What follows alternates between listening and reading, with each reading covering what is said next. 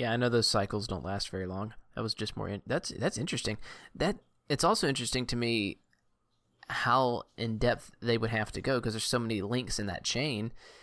It's amazing to me that you're saying they're very quick about it, and because the first thing I hear is government, and the second thing I hear is that is a lot of parts that they have to touch to figure this out. So that's impressive.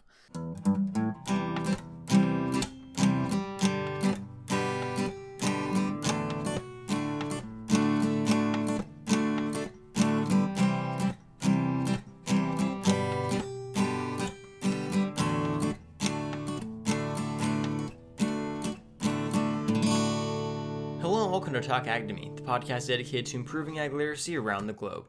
I'm your host, Brendan Black, and today's episode is a very exciting one. This is our first ever interview with a non-agricultural individual.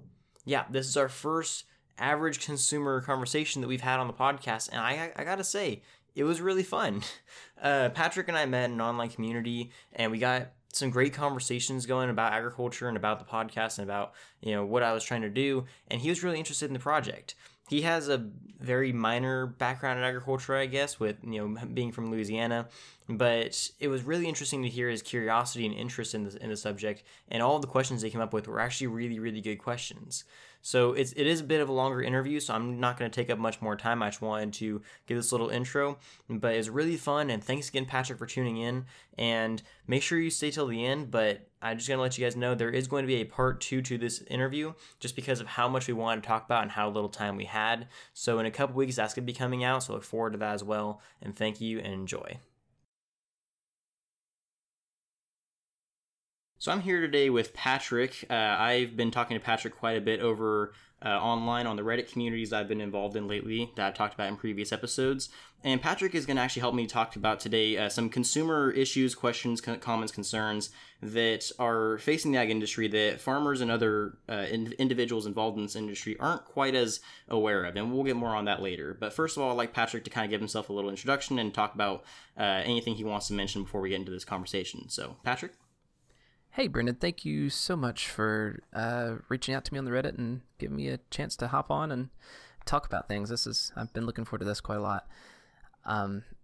So a little bit about me. I guess I grew up in Southeast Louisiana, so I am aware, at least tangentially, of especially dairy industry. So I didn't work in it, but I grew up around it, and everybody in the area did, so I was aware of that.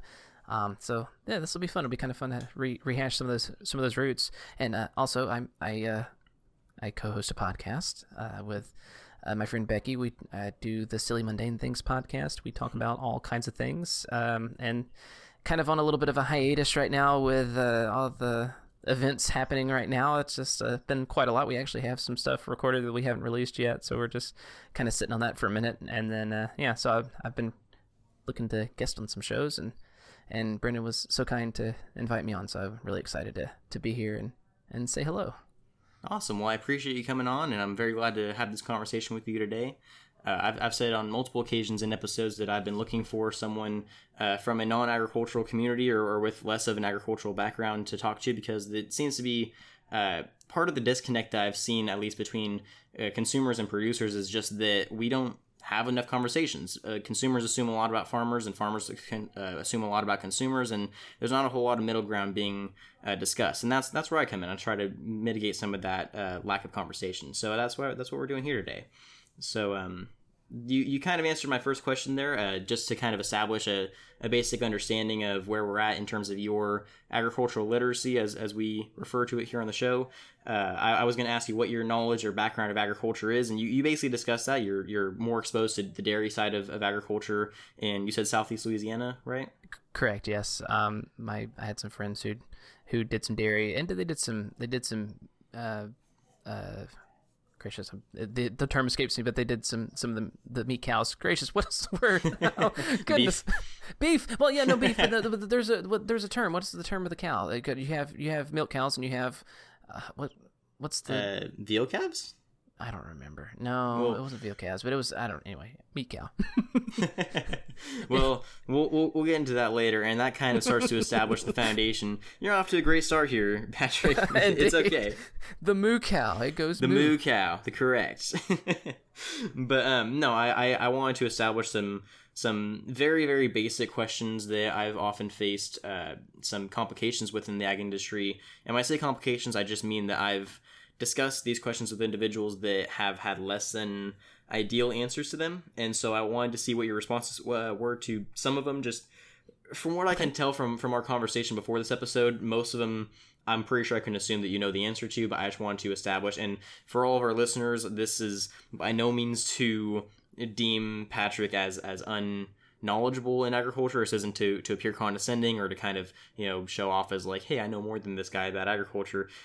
This is just to kind of establish a strong basis of like, where intellectually can I communicate this information without it being over his head and without being condescending to him at the same time. So this is kind of just the background, or like the foundational questions I'm going to be asking every consumer that we have on this show from here on out, just to kind of give everyone a good idea of what we're dealing with here. So you already talked about what knowledge of agriculture you have.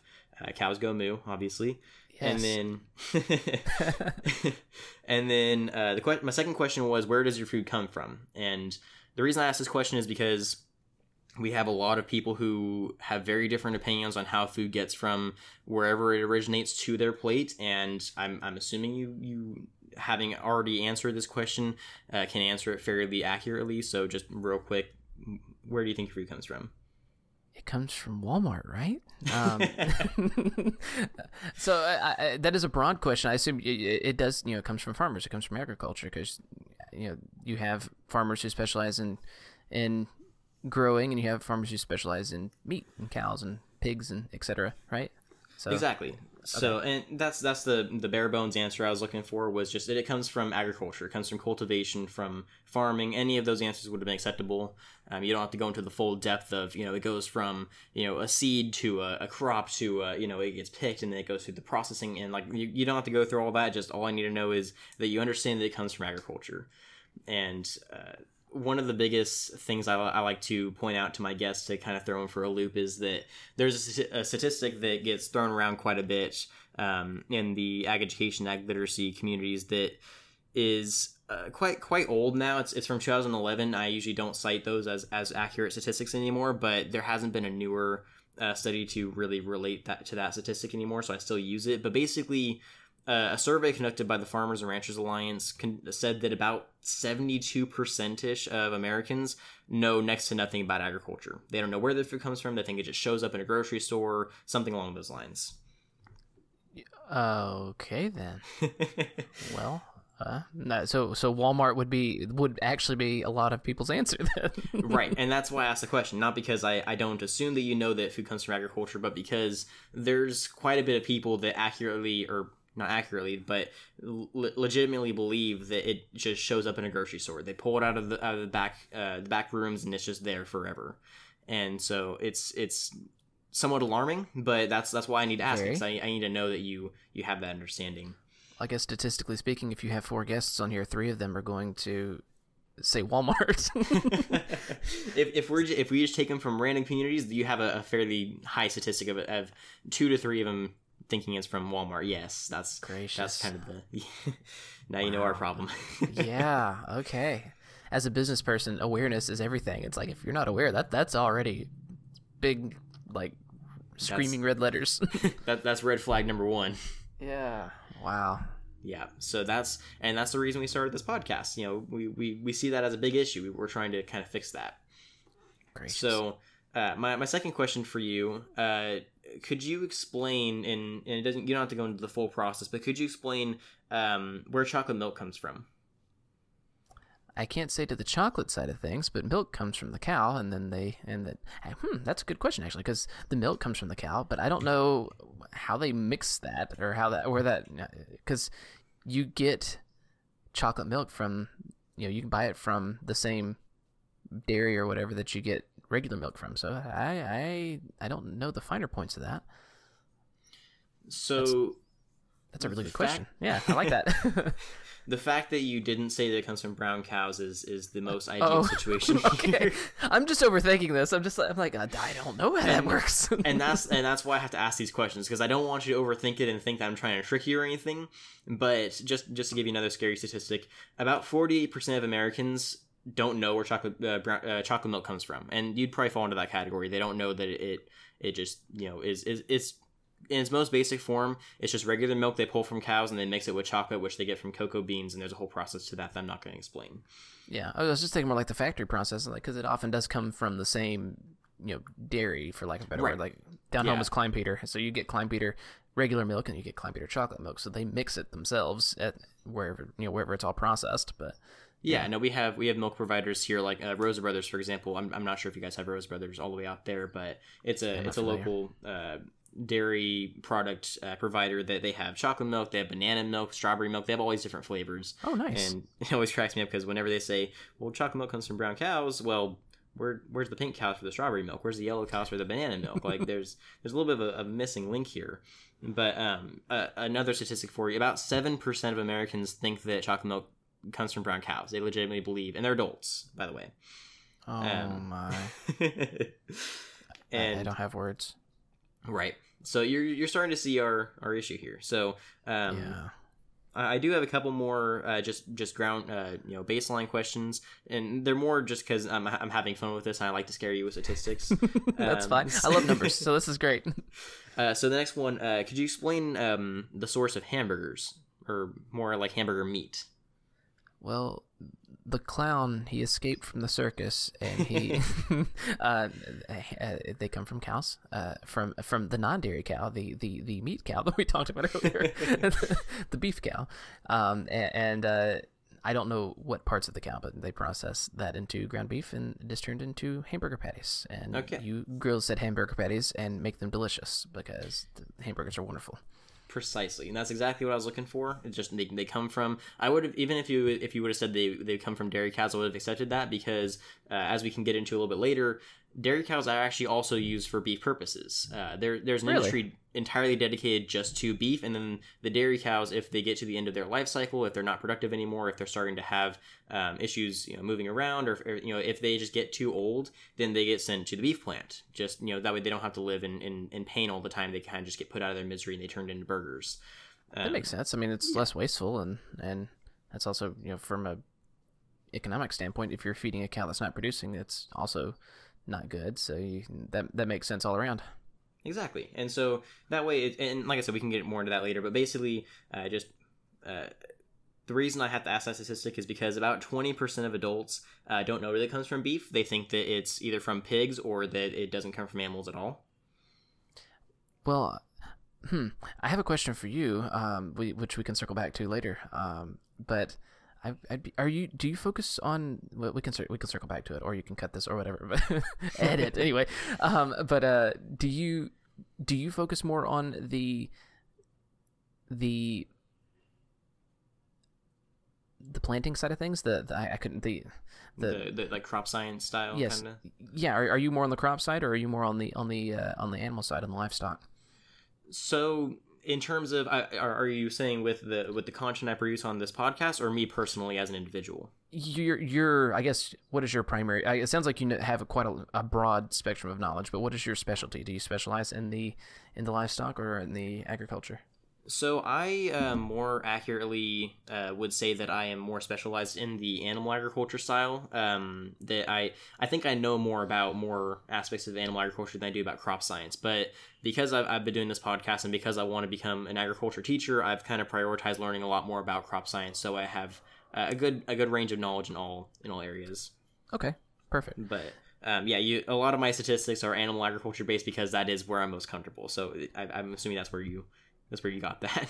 Yeah, well, my thought process was, it's like, okay, if he focuses more, so I was going to give you a trick question. It's like, how do you feel about like Impossible Burgers and that kind of stuff? Because they're still plant-based, but it's like, if he focuses on the animal side, he's probably not very happy about that. But if he focuses on the plants, he's like, yeah, I love it. This is great. We're going to keep me very busy. But, well, the Impossible Burger is that's a whole thing. I mean, I can go in on that for hours. As an animal agriculture fan, I'm not a fan of it. Mm-hmm. As a supporter of agriculture as an industry, the fact that it's being produced at all just is supporting agriculture, which I'm fine with. I think that the politics behind it is a little silly, but that's a topic for another day.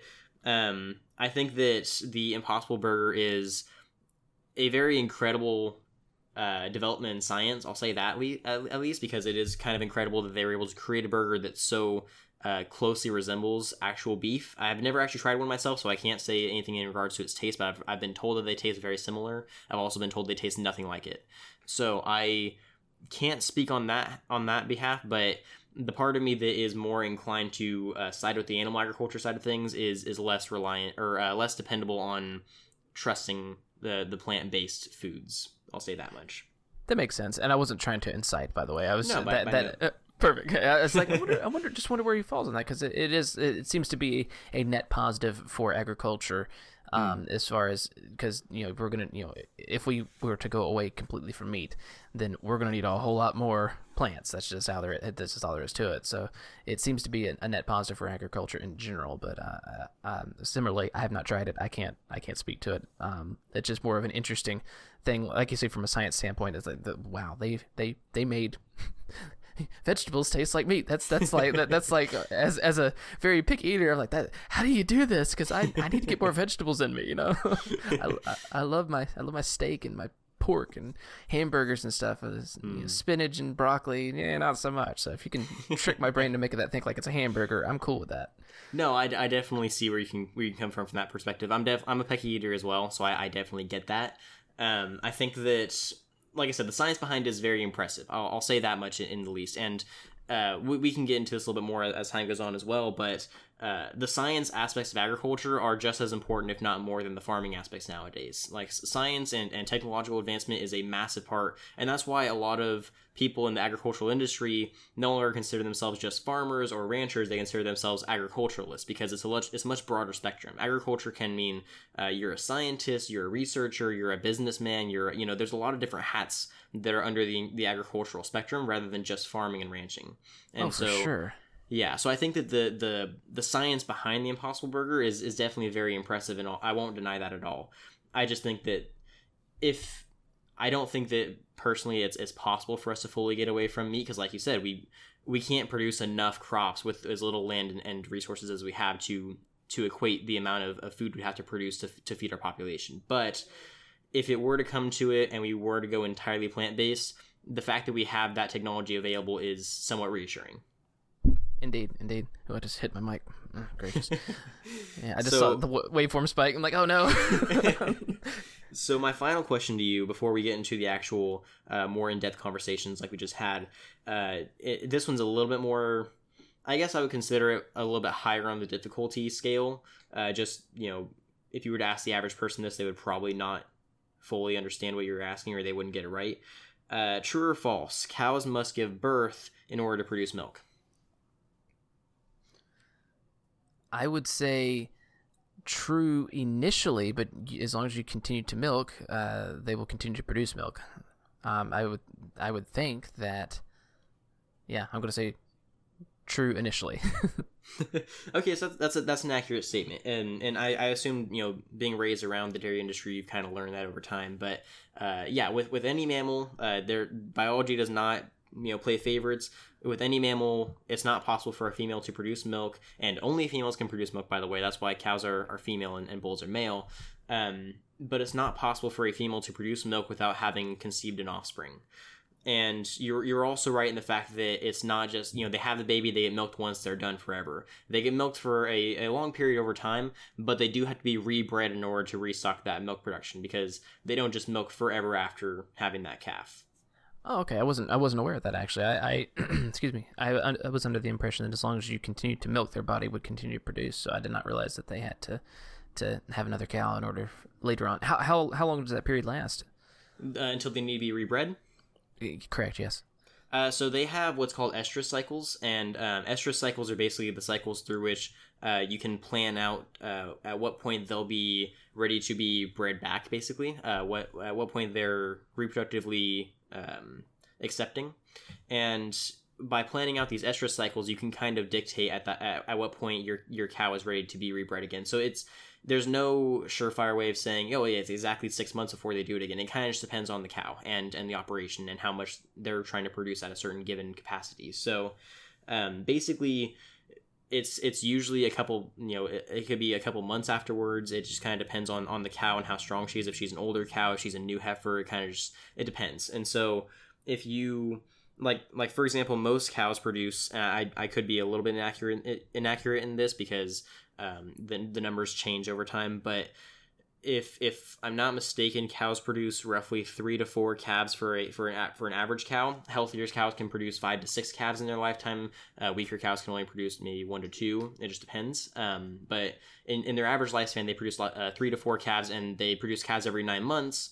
And so after 9 months, they wait a month or two of that cow being milked and kind of nursed back to health, and then they breed her again, so that way she could be pregnant and producing that entire time. Okay, so you're talking roughly a year of milking before they go for another baby, roughly. Yeah, just about. So okay, at that's all shorter times, than I would have assumed. Honestly, that's interesting. And also, so that leads me to the question of, so you're sharing milk with the baby because you have the calf to contend with as well. So how much milk is typical for a cow on a given day? I guess since you're because after a period of time, you're going to be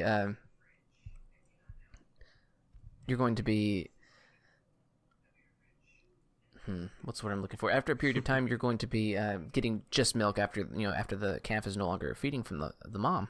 So, how much of an increase are you looking at after the baby is weaned? So the logistics are a little bit unclear because there's a lot of factors that are taken into place. There's different breeds, obviously. So with you have Holsteins that are black and white, and those cows can produce more milk than most other breeds. They're actually Holsteins and Jerseys are the two most primarily used breeds because of that reason. Holsteins produce the most milk per cow, and Jerseys produce milk that's a lot higher in butterfat, which is used for different purposes. But Holsteins on average can produce, excuse me, like I said, it depends on your operation, but they can produce quite a bit of milk per day. Like I think the average per Holstein is like 7.5 gallons a day or something like that. I could be completely wrong on that, but it all depends on your nutrition, on your feeding operation, on your size of your operation. Like there's a lot of factors that go into that, but they produce a substantial amount of milk. And as far as feeding the calf goes, there's a whole system for that as well. And without going too far into the animal rights argument, to say the least, calves are actually separated from their mothers temporarily, or sometimes for long periods of time, initially after birth, for a few reasons. First of all, it keeps the calf safe in case the mother or another cow in the pen accidentally steps on it or harms it in any way. It gives the mother time to recover and try to get back on her feet. And it gives the calf some time to kind of be independent and learn how to survive without its mother around, which is really good for its health. And so in that process, that cow or any other, what we call fresh cows, which are cows that have just given birth, are immediately milked because that milk that they initially produce is called colostrum. It's a milk that is only present for a short period of time, and I can't remember the exact period of time. That might be 24 hours, it might be a few days, I can't remember exactly. But that colostrum is extremely high in antibodies, it's high in nutrition and different nutrients that the calf needs to grow. And so they collect all of this colostrum and separate it because some cows are going to produce more than others, and they give all that colostrum back to the calves immediately. That way the calves can still grow strong, and if that calf gets paired with a mom that just doesn't produce enough milk for that calf still gets the supplement that she needs. Very interesting. I'm actually quite aware of the colostrum side of things from my wife, because I have kids, and so yeah. So I'm like, oh yeah, I know all these terms. Yeah, this is great. That's one of the things I always forget because humans produce colostrum too. So correct. People, yes. Whenever I talk to people about colostrum, they're like, oh yeah, my wife just had a baby, so she produces that, and it's like, oh yeah, people do that too. All the mammals. Correct. I guess I should take a note for my own book. But so yeah, that's kind of the, just going into the dairy side of things. That's the basic description of the milk producing process. So before we move on, do you have any other questions about that particular industry? No, that was interesting. Thank you. Yeah, for sure. So that was it for my foundational questions. I've kind of got a pretty good gauge of how, how knowledgeable you are in this subject and how, where your curiosity is kind of at. So I can kind of base my questions off of that. Just, a few foundational in the sense of awareness questions. Have you heard much about agriculture or the food system or anything like that on social media? Have you seen posts about it? Have you seen people talking about farming or agriculture in any kind of sense? And if so, what have you heard about it? So here's where I feel like my breakdown of knowledge is. I am tangentially aware of how the farming system works, just growing up in a small town with a lot of dairy farmers and that kind of stuff. But what I know nothing about basically is once it leaves the farm, I know there's a whole in-between process between farm and Walmart so it's like there's a whole in-between process, and like milk has to be pasteurized and so is that done by the farmer? Does the farmer, so whenever, let's keep with the cow example, when cow is milked, they take the raw milk and take it somewhere. Is that usually handled by the farmer as well, or does he take it to somebody else to handle that? How does distribution work from there? Because I'm very interested in that. So the supply chain is actually a very integral part to agriculture, and it's one that's often overlooked by most consumers. They like you said, they don't really know that whole middle step process, and it's actually one of the most important parts of the food we eat, because that's how we know it's safe, that's how we know it's dependable, that's how we can not get sick from raw materials. So to answer your question, the farmer does not handle, once the product is produced, that's it. The farmer sends it off and he doesn't touch it again. And so okay, so he sells it to that at that point, and it's not his baby anymore. So correct. In my example, Klein Peter, they don't make the milk; they buy the milk from the farmers, and then they do all the processes, pasteurizing, and send it to Walmart to be sold. Right. So that's they're considered a middleman step to the operation, and there are some larger scale dairy operations. I'm choosing dairy as an example. This is true for all industries. They just have different levels of steps to the process. So like the beef industry, the poultry industry, eggs, wool, they're all going to have different steps to the same result in that we get the product at the end. But the number of steps and how those steps are handled is going to be a slight difference in each industry. But just for dairy, for example, there are some dairy operations that I know of that actually handle their own production of milk. They handle the pasteurization, they handle the packaging, and then they handle the marketing all in one go. And those are very few and far in between. Most dairy farmers, they produce the milk gets picked up by a truck and gets sent off to the next step, and they're part of either an LLC, which if you're familiar with business, which you said you are, I'm sure you understand what all that stuff is incorporated with. So they're usually part of an LLC, or they're part of a larger corporation, or they're part of some, collection of other farmers in a community that they all have their milk go to one location, and that's where it gets pasteurized, sterilized and processed and packaged. And, that's where it starts to go down the chain of how it gets to the point where we can buy it in gallons and jugs at the supermarket. So this gives me a question. So whenever you have an issue, let's say you have whatever, some kind of something happens in a breakdown, you get a breakout of some kind. You see lettuce recalls happen on occasion, that kind of stuff. So is that why all the the milk in California or whatever will have to be recalled, because so many farmers bring everything to that middleman and to be processed, and then they can't tell where it came from? They just know that this one processing plant took everything, and so we don't know where it came from. We just know that it came here, and then it got spread out to these these areas. Is that how they are able to narrow that down? If there's an affected issue with a crop or meat or whatever? Yeah. So food safety is a very it's always been a big concern in agriculture, and it's rapidly becoming an even bigger concern, because over time we've seen consumers become more and more interested in where their food comes from, and slightly more concerned about some of these issues, because like you said, they see recalls happening of lettuce and of tomatoes, and some meats are now not safe, and so they don't know what to trust. And so we see a lot of that kind of stuff happening, and there's a very long and drawn out process in how that all is handled. There's a lot of first of all, like, I'll just very briefly go over all the steps that are not all of them, but the very basic steps to go into recalling it in terms of food safety. But basically, you have the CDC, or like the whatever, like CDC is, at least in the United States. I'm not sure how it is in other countries, if they use similar processes or not, but at least in the United States, CDC is used to do hazard analysis. So they go to the site where the outbreak first occurred, and the outbreak is defined by a few different things. It depends on certain factors, but if it affects a certain number of people and it's a certain product, then it's considered an outbreak. But if it affects like one person, one time, in one instance, it's not considered an outbreak. So there's certain criteria that have to check the box before they consider it a big issue and worth contacting farmers about. But basically, it goes backwards through the chain. So the CDC goes and analyzes. They send all their information to the FDA, the USDA, all these other government organizations that are responsible for that food distribution process. And a lot of them have to do with, because the government is actually partially responsible for the safety inspection and quality control that goes into the production agriculture side of things. So like there's government officials that actually come to farms and inspect everything and say, this isn't clean, this isn't up to regulation, this needs to be higher, this needs to be lower, like all this kind of stuff to make sure that they're following guidelines, to make sure that all of their quality control criteria is checked off, all their safety analysis is clear, and that they're free to produce the food. So is that the Department of Agriculture that does that?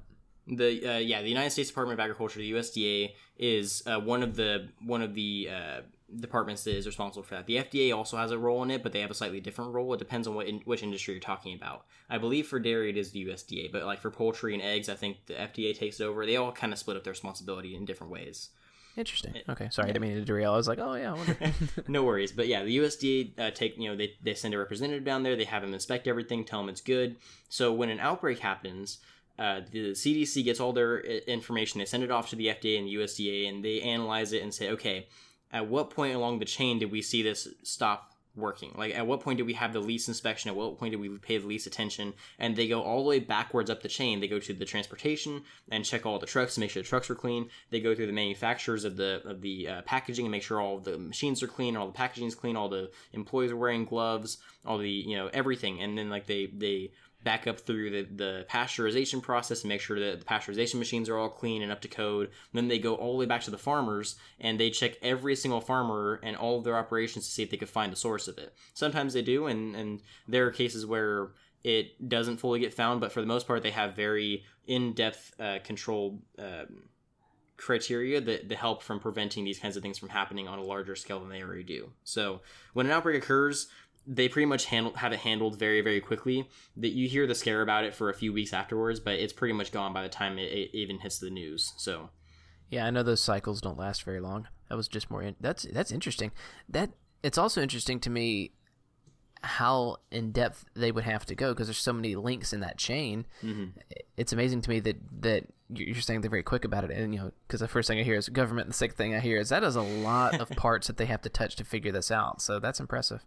Oh yeah, they have a very, very elaborate system for analyzing all of that stuff and making sure that all their ducks are in a row, and making sure that anyone who was even remotely close to touching that food is very carefully inspected and everything is checked and everything's good. It's a very nice and tidy system, and that's part of the reason why the United States is kind of adorned the crown of having the safest food supply in the world.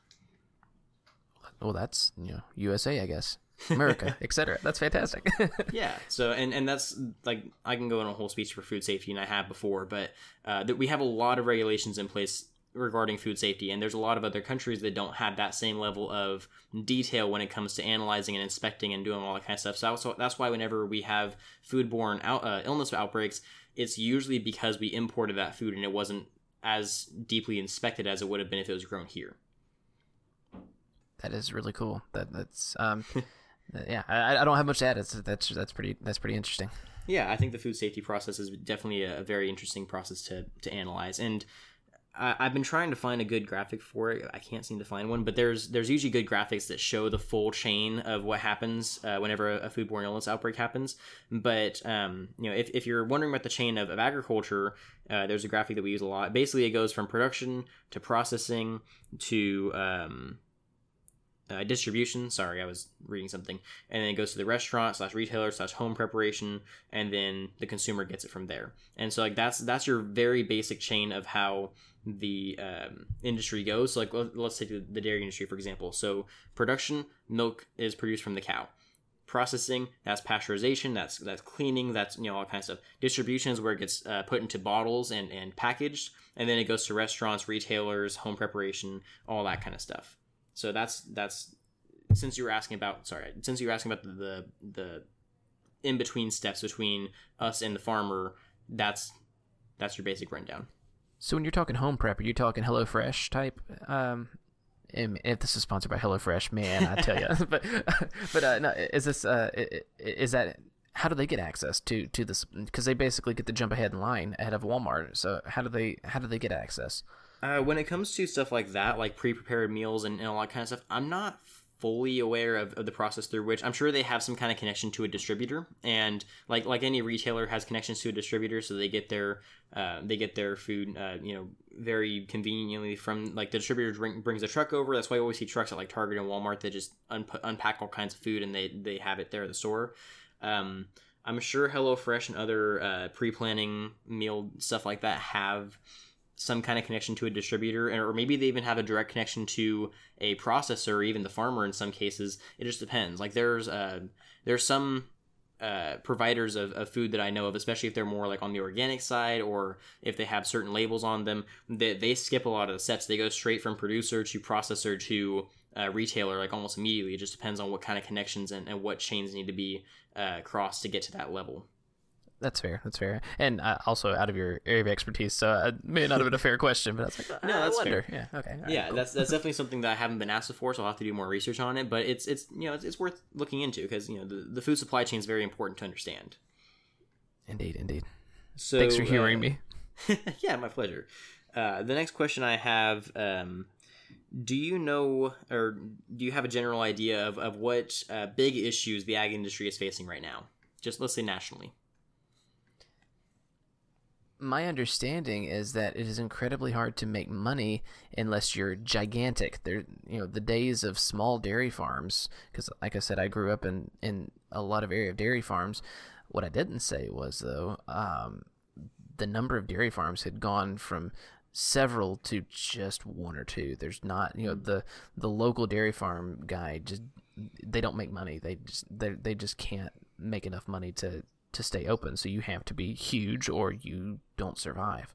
That seems to be the biggest issue, at least in small town America, that I can see. Yeah, no, it's definitely, I would say if we were to rank the issues, like that's easily top 3, like biggest issues. Just staying alive is a huge issue right now, just because of a bunch of different factors. I'd say that staying alive is probably the byproduct issue of a few different combined issues.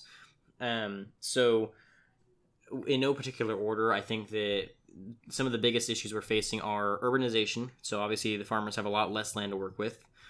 Regulation is a big one, especially here in California. Farmers are not allowed to do a lot of the things that they need to do. California in particular, water is a massive issue. I know that's not an issue in a lot of other states, but water is huge here. And I think, at least personally, there's a bunch of other issues I could go over, but I think personally, public perception is definitely one that we're struggling with too. And not that... What is that? Public perception? Basically how people view agriculture. Oh, okay. I'm like, I don't know what this is. Yeah, so and that's, okay. Yeah, if there's anything I explained that you don't understand, just feel free to ask about it. Like, I know I kind of get into a habit of talking about things that people don't understand, so... No, you're good. I just never heard that term before, but that makes sense.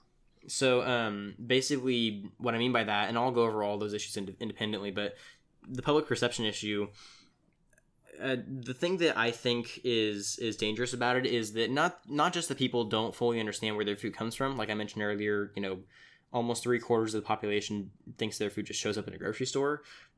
That part is concerning in and of itself, but that's not really damaging to the ag industry. What is damaging to the ag industry is the fact that those same people are voting on regulations that are hurting farmers. And those same people are making marketing choices that are ultimately affecting farmers at the end of the day. And, it's less of those people are actively opposing agriculture. It's that the fact that they're unaware of it is causing them to make choices in their day-to-day lives that are impacting farmers that they're not even aware of. And so I think that, I'm not to say that, everything that they vote on is a bad thing. or every regulation they pass is a bad regulation, or that the choices they make when they buy are bad choices, but they're inadvertently affecting farmers in ways that are potentially dangerous, and that if they knew more about their decisions, that it might be more beneficial to the farmers in the long run. So you need a good marketing guy. Exactly. And that's the big issue that we face right now in the ag industry. That's part of the reason why I do this podcast. On top of everything else, it doesn't help that a lot of our main audience base, our main consumers, don't really know much about what we're doing. And because of that, they vote on things that are ultimately hurting the ag industry, or, like I said, they're buying products that are causing negative ramifications or negative perceptions of the ag industry. And labels are the biggest contender to that issue. Well, how do you combat that? Because there's not, a lot of farmers do come together, but a lot of even the big farmers, they're still, just a guy or just a family who hire a bunch of help and that kind of stuff. So how do you organize? And, and they're also very, very, very busy. So how do you organize them to get the word out? What do you do about that? So that is the golden question right now, is what do we do about this? I think that, first of all, I'm doing it right now. Just having conversations like these, just bringing awareness to some of these issues is the most important aspect of trying to fix this issue. I think that a lot of people are seeing this as a, this is never going to be fixed kind of thing. We're just in a new generation where people don't care about agriculture. I'm a little bit more optimistic than that. I think that it can be fixed. It's not going to be perfect. You're never going to have a full population that's back to knowing a farmer. Because, if you went back even 20 years ago, a lot more people were very, comfortable with agriculture. They knew a farmer. They were very connected to the industry. We live in an age now where most families are 2 to 3 generations disconnected from agriculture at some degree. Most urban families have never even seen a cow or never even been on a farm, never even met a farmer before. And yet they vote on things that are affecting these people's lives and ability to feed their families. And I think that it's definitely not an easy fight. It's definitely not, and I don't like to think of it like a fight. That's a common misconception, is that people in the ag industry are often talking about how we're not against, but it's almost like we're in the boxing match against consumers. And that's not at all the case. Consumers are perfectly comfortable, as I've learned now after meeting you and some other people through the online communities. Consumers are perfectly comfortable having these discussions. It's just that nobody's having them. And one of the biggest issues I've seen is like the one you mentioned. Farmers are too busy to deal with this kind of stuff. I understand why they're concerned with the losing their land and the regulations and the lack of water and maybe the overabundance of water in some states, or the weather is destroying them, or the markets are crashing because of everything going on in our crazy world right now. There's a lot of factors that are keeping farmers distracted from this issue, and I understand that, and I perfectly agree that they should be focusing all of their attention on those matters because that's what they can control. And most farmers, the average age of the American farmer is 58 years old. Oh wow, I didn't realize that. Yeah, farmers are getting older and older. They're not going down in age. A couple years ago, it was 56. They're just growing in age. They're not really... The new generation of agriculturalists is not wide and broad enough to replace what is needed to be replaced in order to save this industry. And that's kind of terrifying to me as someone who has a bright perspective on what this industry could accomplish and how important this industry is. It's scary to see that we're not replacing it fast enough, and that we're not going to be able to save it if we're going at the rate that we're going. And so what? Something like that. You're gonna have supply issues if you're not replacing the workers. So how are you gonna? Wouldn't that pull people in? Because if the prices start to go up, then that would attract more business-minded people. It's like, wait a second, there's money to be had over there. It's like we need food, and we don't have enough food, and it's costing expensive. So I'm going to get out there and start, chasing cows or whatever the farmers do these days. I've very rapidly learned that people don't put one and one together and say this orange costs more money than it used to, therefore farmers must be struggling. People don't think about that kind of stuff because, like I said, a lot of them don't even realize that orange comes from a farmer. They think it just shows up there. And in seasonal stuff, it starts to get complicated too, because like, oh wait, this is because like we eat a lot of fruit, but blueberries are, when you get a blueberry different times of year, it's like, oh yeah, I can tell that this this came from Mexico because it's smaller or whatever, and it's way more expensive because it's out of season or whatever the case may be. But most people are just not aware of that. It's like, why are the blueberries $10 now. I don't understand, you know. It's like, Right.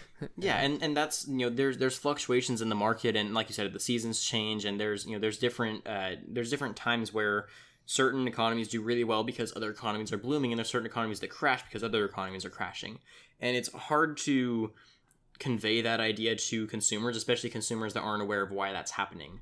And so the issue that we're facing right now in the ag industry, on top of all the issues that are, I consider, more physical, I consider this issue of consumers not being aware of what's going on a somewhat less physical issue, in the sense that it's not something that farmers can really do much about right now. It's not the forefront of their minds. It's not something that they prioritize. It's kind of just up in the air, and it's just kind of there. But I feel, and maybe I'm just, a naive kid about this, but I feel like if more attention was brought to this issue in particular, it might save a lot of other issues. Because if people were more aware of what farmers are going through and more sympathetic to that industry that's feeding them, they might be more they might be more conscious in their decisions as they go on, whether it be voting or selecting certain products in the store, or helping out just by like being more active in helping out farming communities. I'm not saying they have to donate to farmers, because by no means the farmers are going to accept it. That's just how they are. But having an appreciation for the people who put in countless hours to help out with that industry is undeniably valuable. And I'm part of a community on Facebook right now that's called My Job Depends on Ag. And I've talked about them quite a bit. I've actually had the creators on the show a couple times. And the entire purpose of that show, they're all farmers. They're all hardworking, farming community guys. And they get done, harvesting their crops for the day. They hop on Facebook and they just talk about this stuff. But the choir that they're preaching to is all farmers. They're not having conversations with non-agricultural people, but they're talking about how important it is that non-agricultural people appreciate the amount of work that's being put into creating their food. And I always kind of laughed at that. It's like, well, why aren't you telling that to them? You want them to appreciate you, but they don't even know you exist. Why don't you reach out to them and say, hey, how about you come see my farm? How about I show you what I'm doing and I explain it to you? That way you can kind of get a better appreciation of how much work goes into putting what's on your table right now. So I think there's a lot of issues with the communication problem right now, and none of them are on the fault of consumers being actively opposed to farmers. There are some, but I think more of them are on the fault of we just have a really bad method of communication right now. And I'm trying to fix that. I'm trying to be the mitigator between that conversation. Well, it's one of those things that there's a lot of issues going on right now, and I'm not going to get any kind of political or anything going on, but it's like there's so much stuff going on right now, and lack of awareness in so many different areas that I think if people realize what's going on in any particular area, they would start to realize, oh wait, there's a whole lot here, a lot more here than I realized. Because people get stuck in their bubbles because everything is so segmented and so I'm in lending, so that's all I care about. That's all I'm worried about. I go to Walmart and I buy my ground beef, and that's all that matters. But there's a whole life of where that ground beef came from, and to say nothing of the other produce or whatever. So being a more well-rounded human and learning about those things, I think, is good for everyone to be able to just understand where these things came from. Yeah, and by no means do I expect people to go out of their way and, go help out farmers or go, lend a hand and do their part in the community. Like, that's not what I'm asking.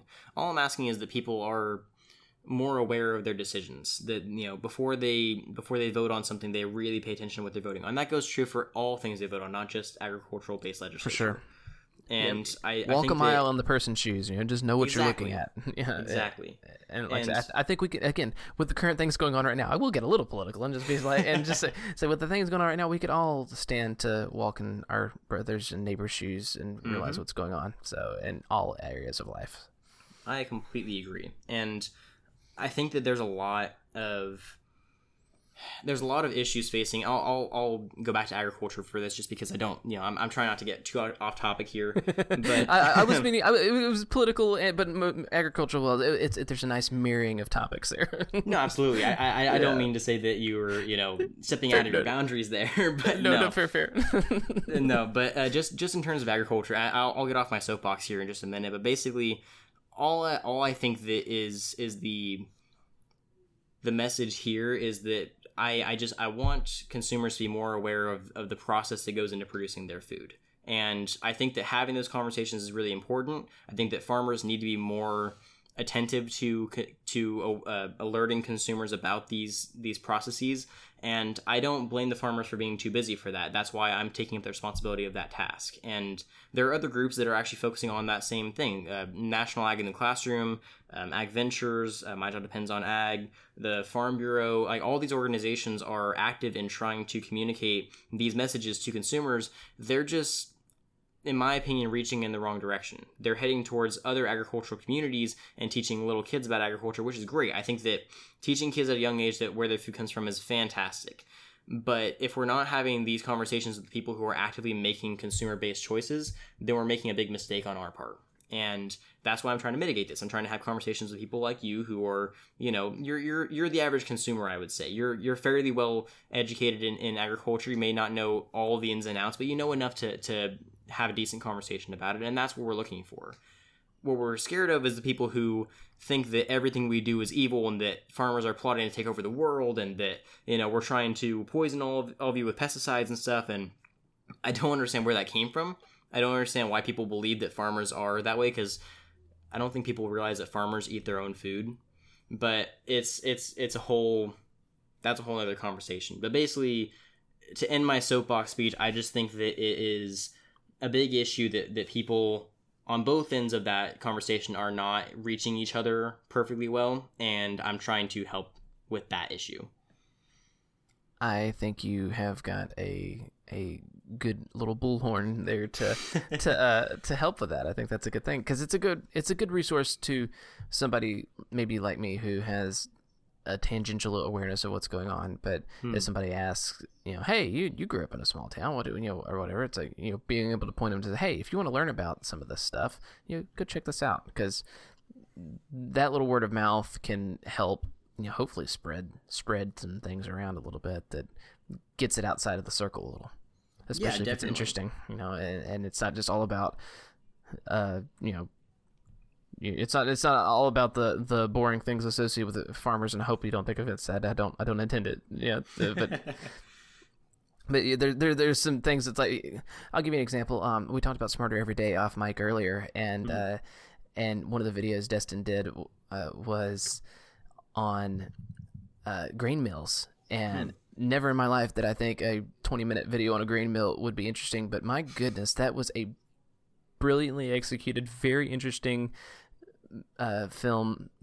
video about how a grain mill is built, but also what it does. And he kind of delved into the farming side of things, and you were talking about how farmers are business guys and chemists and all this, trying to figure out pH and all this. I mean, they're brilliant folks, and there's so much that goes into getting soybeans from their grain mill to the destination. I don't remember if it was soybeans, but it was something like that. Peas. I don't remember the crop, but it was really, really cool and really interesting. And to somebody like me who doesn't have a whole lot of knowledge on that, I was like, no, this is great. This is the kind of stuff that the community needs. It helps people understand, and also helps you give respect for what farmers deal with, because they deal with a lot.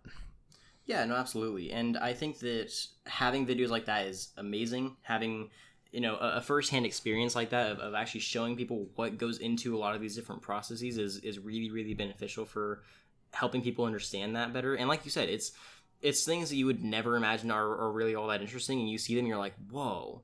Like, I was talking to a guy the other day about how they use robots in agriculture now, about how they use drones, about how they use artificial intelligence in a lot of different ways, and that blew his mind. He was like, what do you mean they use robots in agriculture? And I explained it to him, and he was like, that's the coolest thing I've ever heard. And I wasn't aware of this. That's super cool. And I initially meant for this episode to go in that direction of let's talk about weird parts of agriculture you don't know about. I went a little preachy. I apologize for that. I wasn't trying to That was interesting. That's great. I wasn't trying to get all up in you need to support agriculture today kind of thing. I meant this for more to be like a conversation of what don't you know about agriculture that you want to know about? Are you curious about GMOs, pesticides, robots, technology? What can I broaden your horizons on? And I would have said, whoa, back it up a little bit. Did you say robots? No, and I know this episode's going a little long. I don't want to take you away from anything you've got else planned tonight. I don't know if you've got other things you want to work on, but I don't mean to take you away from your evening. I'm sure you have other responsibilities. I do have a couple things going on, but I don't want to. I don't have to break away like right now, but if we're gonna get into robots, that may be worthwhile of spending some time on, at least another time. I don't know, because robots sound super cool. Well, I was going to say, since we've kind of covered the general, like the basics of agriculture in this episode, we've covered a general idea of what what your average consumer would be curious about, or what they would think. I think that's a good place to establish on this episode. We've covered a couple things in depth. I think what I would want to do is have another episode, since my episodes usually don't tend to go quite this long. Have another episode where we just, you write out as many questions you could think of. I'll write out as many topics as I can think of that I think that you probably don't know much about, and we can just have a day where we just discuss that kind of stuff on an episode. We'll talk about robots. We'll talk about GMOs and pesticides. We'll talk about artificial insemination. All the questions that you could potentially ask about agriculture, I'll try to answer. That sounds like a blast. I would love that. Because that's, like I said, that's initially where I was planning on going with this episode, and it just kind of got a little out of hand. That is podcasting with me in general. So thanks for your patience on that. My co-host, if she gives this a listen, she will laugh. So no, I definitely appreciate you coming on the show. I definitely appreciate you putting up with my mini rant there. I kind of get a little... It's been a long time since I've done an episode. I took my own hiatus. Like you mentioned earlier, you're on a hiatus right now from your podcast.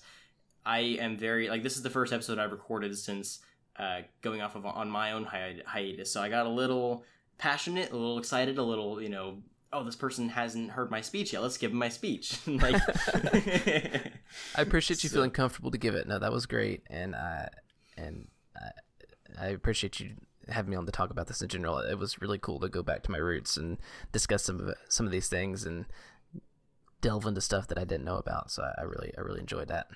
Yeah, well, I appreciate you being my first interview for what I'm considering the season 2 of this podcast. I'm actually planning on having 2 episodes before this, kind of discussing what's going to be addressed in season 2. And season 2 is all about these kinds of conversations, having more serious conversations with consumers about what's going on in the ag industry, what needs to be discussed, what is being missed in that conversation, and then having some goofy conversations of like, did you know that we're using drones to look at cows? Like, just like weird stuff. And so I think that this is a good first episode for that that demonstration of like, this is what we're going to be doing for the rest of the season. And I look forward to having another episode where you come on and we talk about goofy, fun facts that you didn't know about agriculture. I look forward to it. Well, like I said, thank you so much, Patrick, for being on this episode. I really appreciate your time. Like I said, I don't want to pull you away from your responsibilities because I know that you're a busy guy. But I just very much appreciate, especially having someone who's not, like you said, you're well versed in what you know about agriculture, but you're not by any means an expert in the field. So I appreciate you having the confidence to come on here and trust that I wasn't going to just put you in your place. So fair enough. I appreciate you not doing that. I didn't walk away feeling stupid. I just walked away feeling, oh, there's a lot I could learn. So that was good. And that's all I was hoping for. I was just hoping for a conversation where we both walked away with, oh, there's more to this conversation than I initially anticipated. Good. Well, that's good. So, like I said, I appreciate your contribution. I look forward to having another episode with you. If you have any questions that I can answer right now that aren't going to take an hour long to get through, I'd be happy to answer them. If not, I can, happily start writing out a list of topics that we could talk about for the next episode. If you want to write out any questions that you have just based off of what we talked about today, or anything that you see in between now and the next episode, I'll be happy to answer them then. Okay. Other than that, I think that's all I have. So if you have any other questions, comments, concerns, you can address them now. No, I don't think so. I think we had a good springboard. I think we covered it all, but there's still a lot of robots, so a good springboard for next time. Yeah, definitely. We left on a bit of a cliffhanger. So teaser. That's right. Tune in for the next episode. We're gonna be talking about robots. So. Yeah. So there you have it. That was our first ever interview with your average consumer, with a non-agricultural person. I gotta say, it went really well. I had a lot of fun talking to Patrick. He had some great questions, and it was a really interesting conversation. And it kind of opened up my eyes a little bit about the consumers that I've been talking about so much on this podcast, that they have a lot more interest in the industry than I ever imagined. I really look forward to having this segment more on the show and talking to more consumers. And I already have a couple episodes planned out that I hope you guys are looking forward to. I'm definitely going to have Patrick back on. Him and I have already been talking about doing a second part to this episode, so you can look out for that probably in a couple weeks. And I definitely have some other consumers that I've already been talking to that are very interested in being on the show. So thank you guys so much for tuning in. I hope you guys are really excited about this as much as I am. I hope you enjoyed the episode, and I hope you tune in next week to see the next consumer interview. And don't forget, if you ate today, thank a farmer.